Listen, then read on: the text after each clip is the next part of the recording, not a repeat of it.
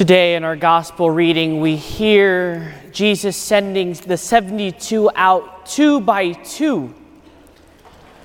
The idea of sending out 2 by 2 can very much be called discipleship. How we follow and preach and share the good news of Christ to that of the world.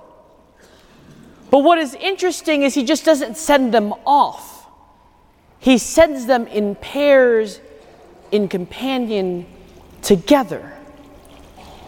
So for us as disciples, as followers of Jesus Christ, we are called to be missionary disciples or missionaries of Christ.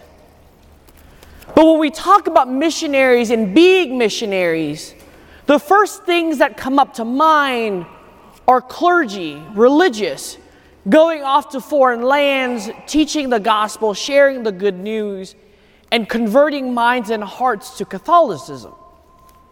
And so for us sitting here, it's like, okay, there's no need for me to be a missionary. Or I don't have to be a missionary because there are other missionaries out there. But today, Jesus shows us and illustrates for us that to be a disciple, to be a follower of Jesus Christ, means to be a missionary. Because being a disciple means not just to be enthusiastic about what we do, but a concrete commitment to a way of life. Even with our own community, within our own church, there's so many people who want a strong and vibrant church, but don't want to take time to get involved. There's those who want a church with great singing, but don't want to sing. Who want our church to be involved in the community, but don't want to give their time to volunteer. Who want a church to sponsor many outreach programs, but don't want to support them in their efforts. So then what is Jesus Christ showing us today in our gospel reading? And what does it mean to be a disciple, a missionary of Christ? We're called to go, to accompany, and to be with people. He sends them 2 by 2 for a very specific reason. Because to be a missionary is to do something, to be somewhere with someone, and to walk with them on every journey and every aspect of their life. To not just come there to fix them, to change them, to force the gospel into them, to force them to change their way of thinking, but to be at their side, to walk with them every step of the way, and to be the light of Christ in their darkness, to be a companion with them in the midst of their struggles, their trials, their tribulation, to be someone who brings insight, a view from the outside, into their struggles, their challenges. But very simply, to just be their buddy, someone they can lean on, someone they can just bounce things off of, someone who shows and witnesses and testifies to God's love, to God's light by their own life. So in doing so, he sends them off 2 by 2 to show them, to illustrate for them that there's nothing difficult about it. Because when you're with someone, it's easy to overcome. Because the first aspect of missionary work is to leave something that you are comfortable. Going with someone else is not a comfortable thing to do. Because they are with you 24/7. They see your frailty. They see your weakness. They see the bad parts about you. So the first aspect of missionary work is already calling us to be uncomfortable. And so when he sends them 2 by 2, he tells them, don't take anything with you. Don't take anything. No extra cloak, no staff, but to just go. Yes, I am weak. Yes, I am frail. Yes, I have my difficulties. Yes, I have my challenges. But when I'm sent off and doing the work of the Lord, I trust in His providence and care. I know that even within my shortcomings, my frailty, my weaknesses, God will still work within me. If I am doing the will of God, then therefore my weakness, my frailties, my shortcomings will be used to preach the gospel. I was sharing last week on the solemnity of Peter and Paul, the life of Peter. If we look at Peter, his big frailty is very apparent in the gospel. He tells Jesus to his face, I will follow you to the end. I will not betray you. What does he do then? He then goes out in the midst of that trial, in the midst of Jesus' crucifixion. People ask him, you're the disciple, you're the follower of Jesus Christ. And what's the first thing he does? He denies him and saying, no, I'm not. That's some other dude. That's some other guy over there. It's not me. But even in that frailty, even in that weakness, the foundation of the church is built on Peter. He still follows Jesus. He still is chosen as the first pope. He still professes his love for Jesus when he resurrects from the dead.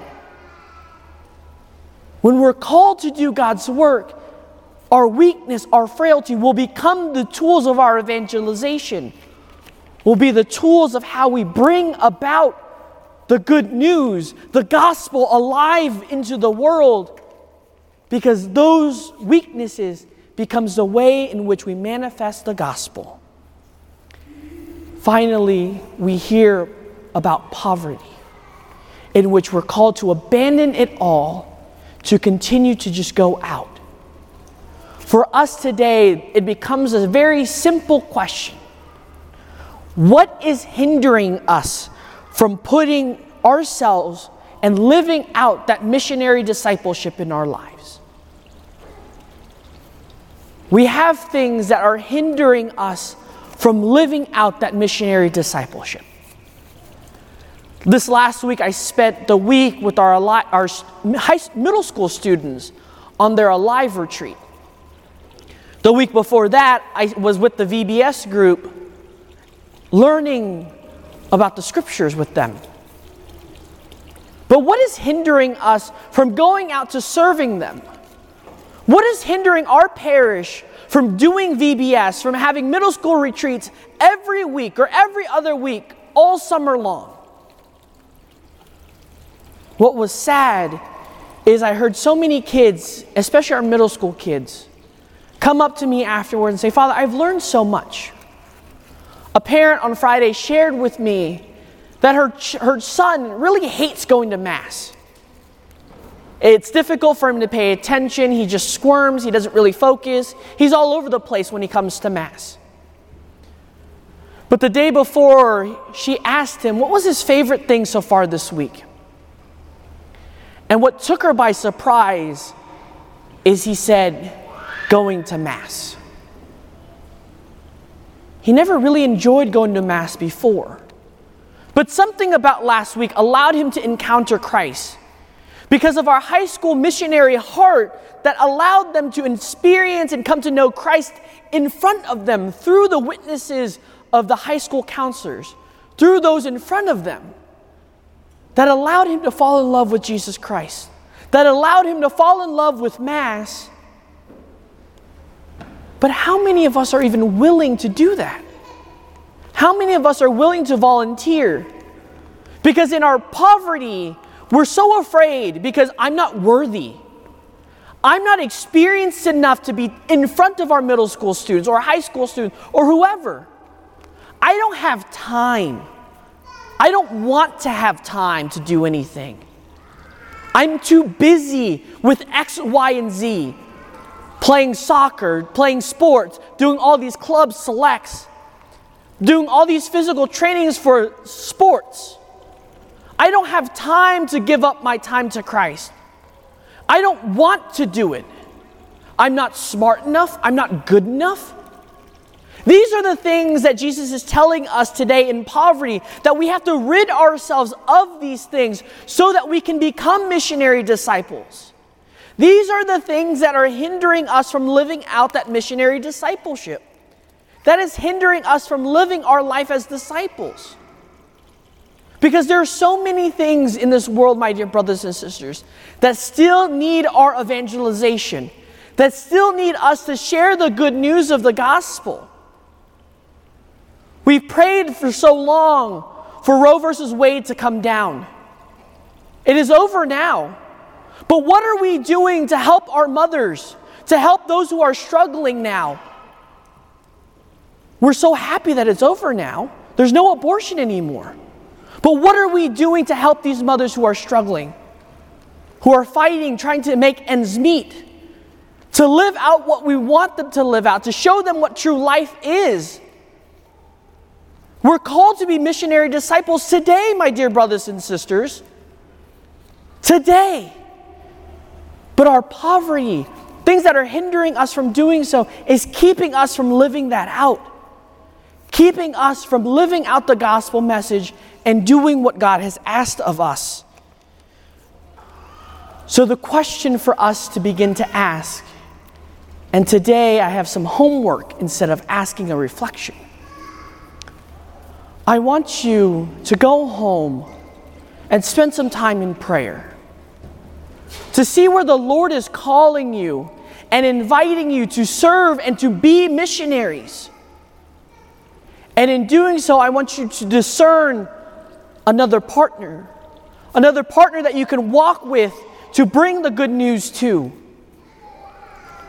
And in doing so, to offer just 1 hour a week to volunteer and to share the good news with someone. You don't have to teach. You don't have to do anything extraordinary, but to just walk and accompany our young people, to accompany those in need, or just to spend time, just 1 hour with our elderly folks in retirement facilities, and to give of God's love to them. I want to leave you with one story.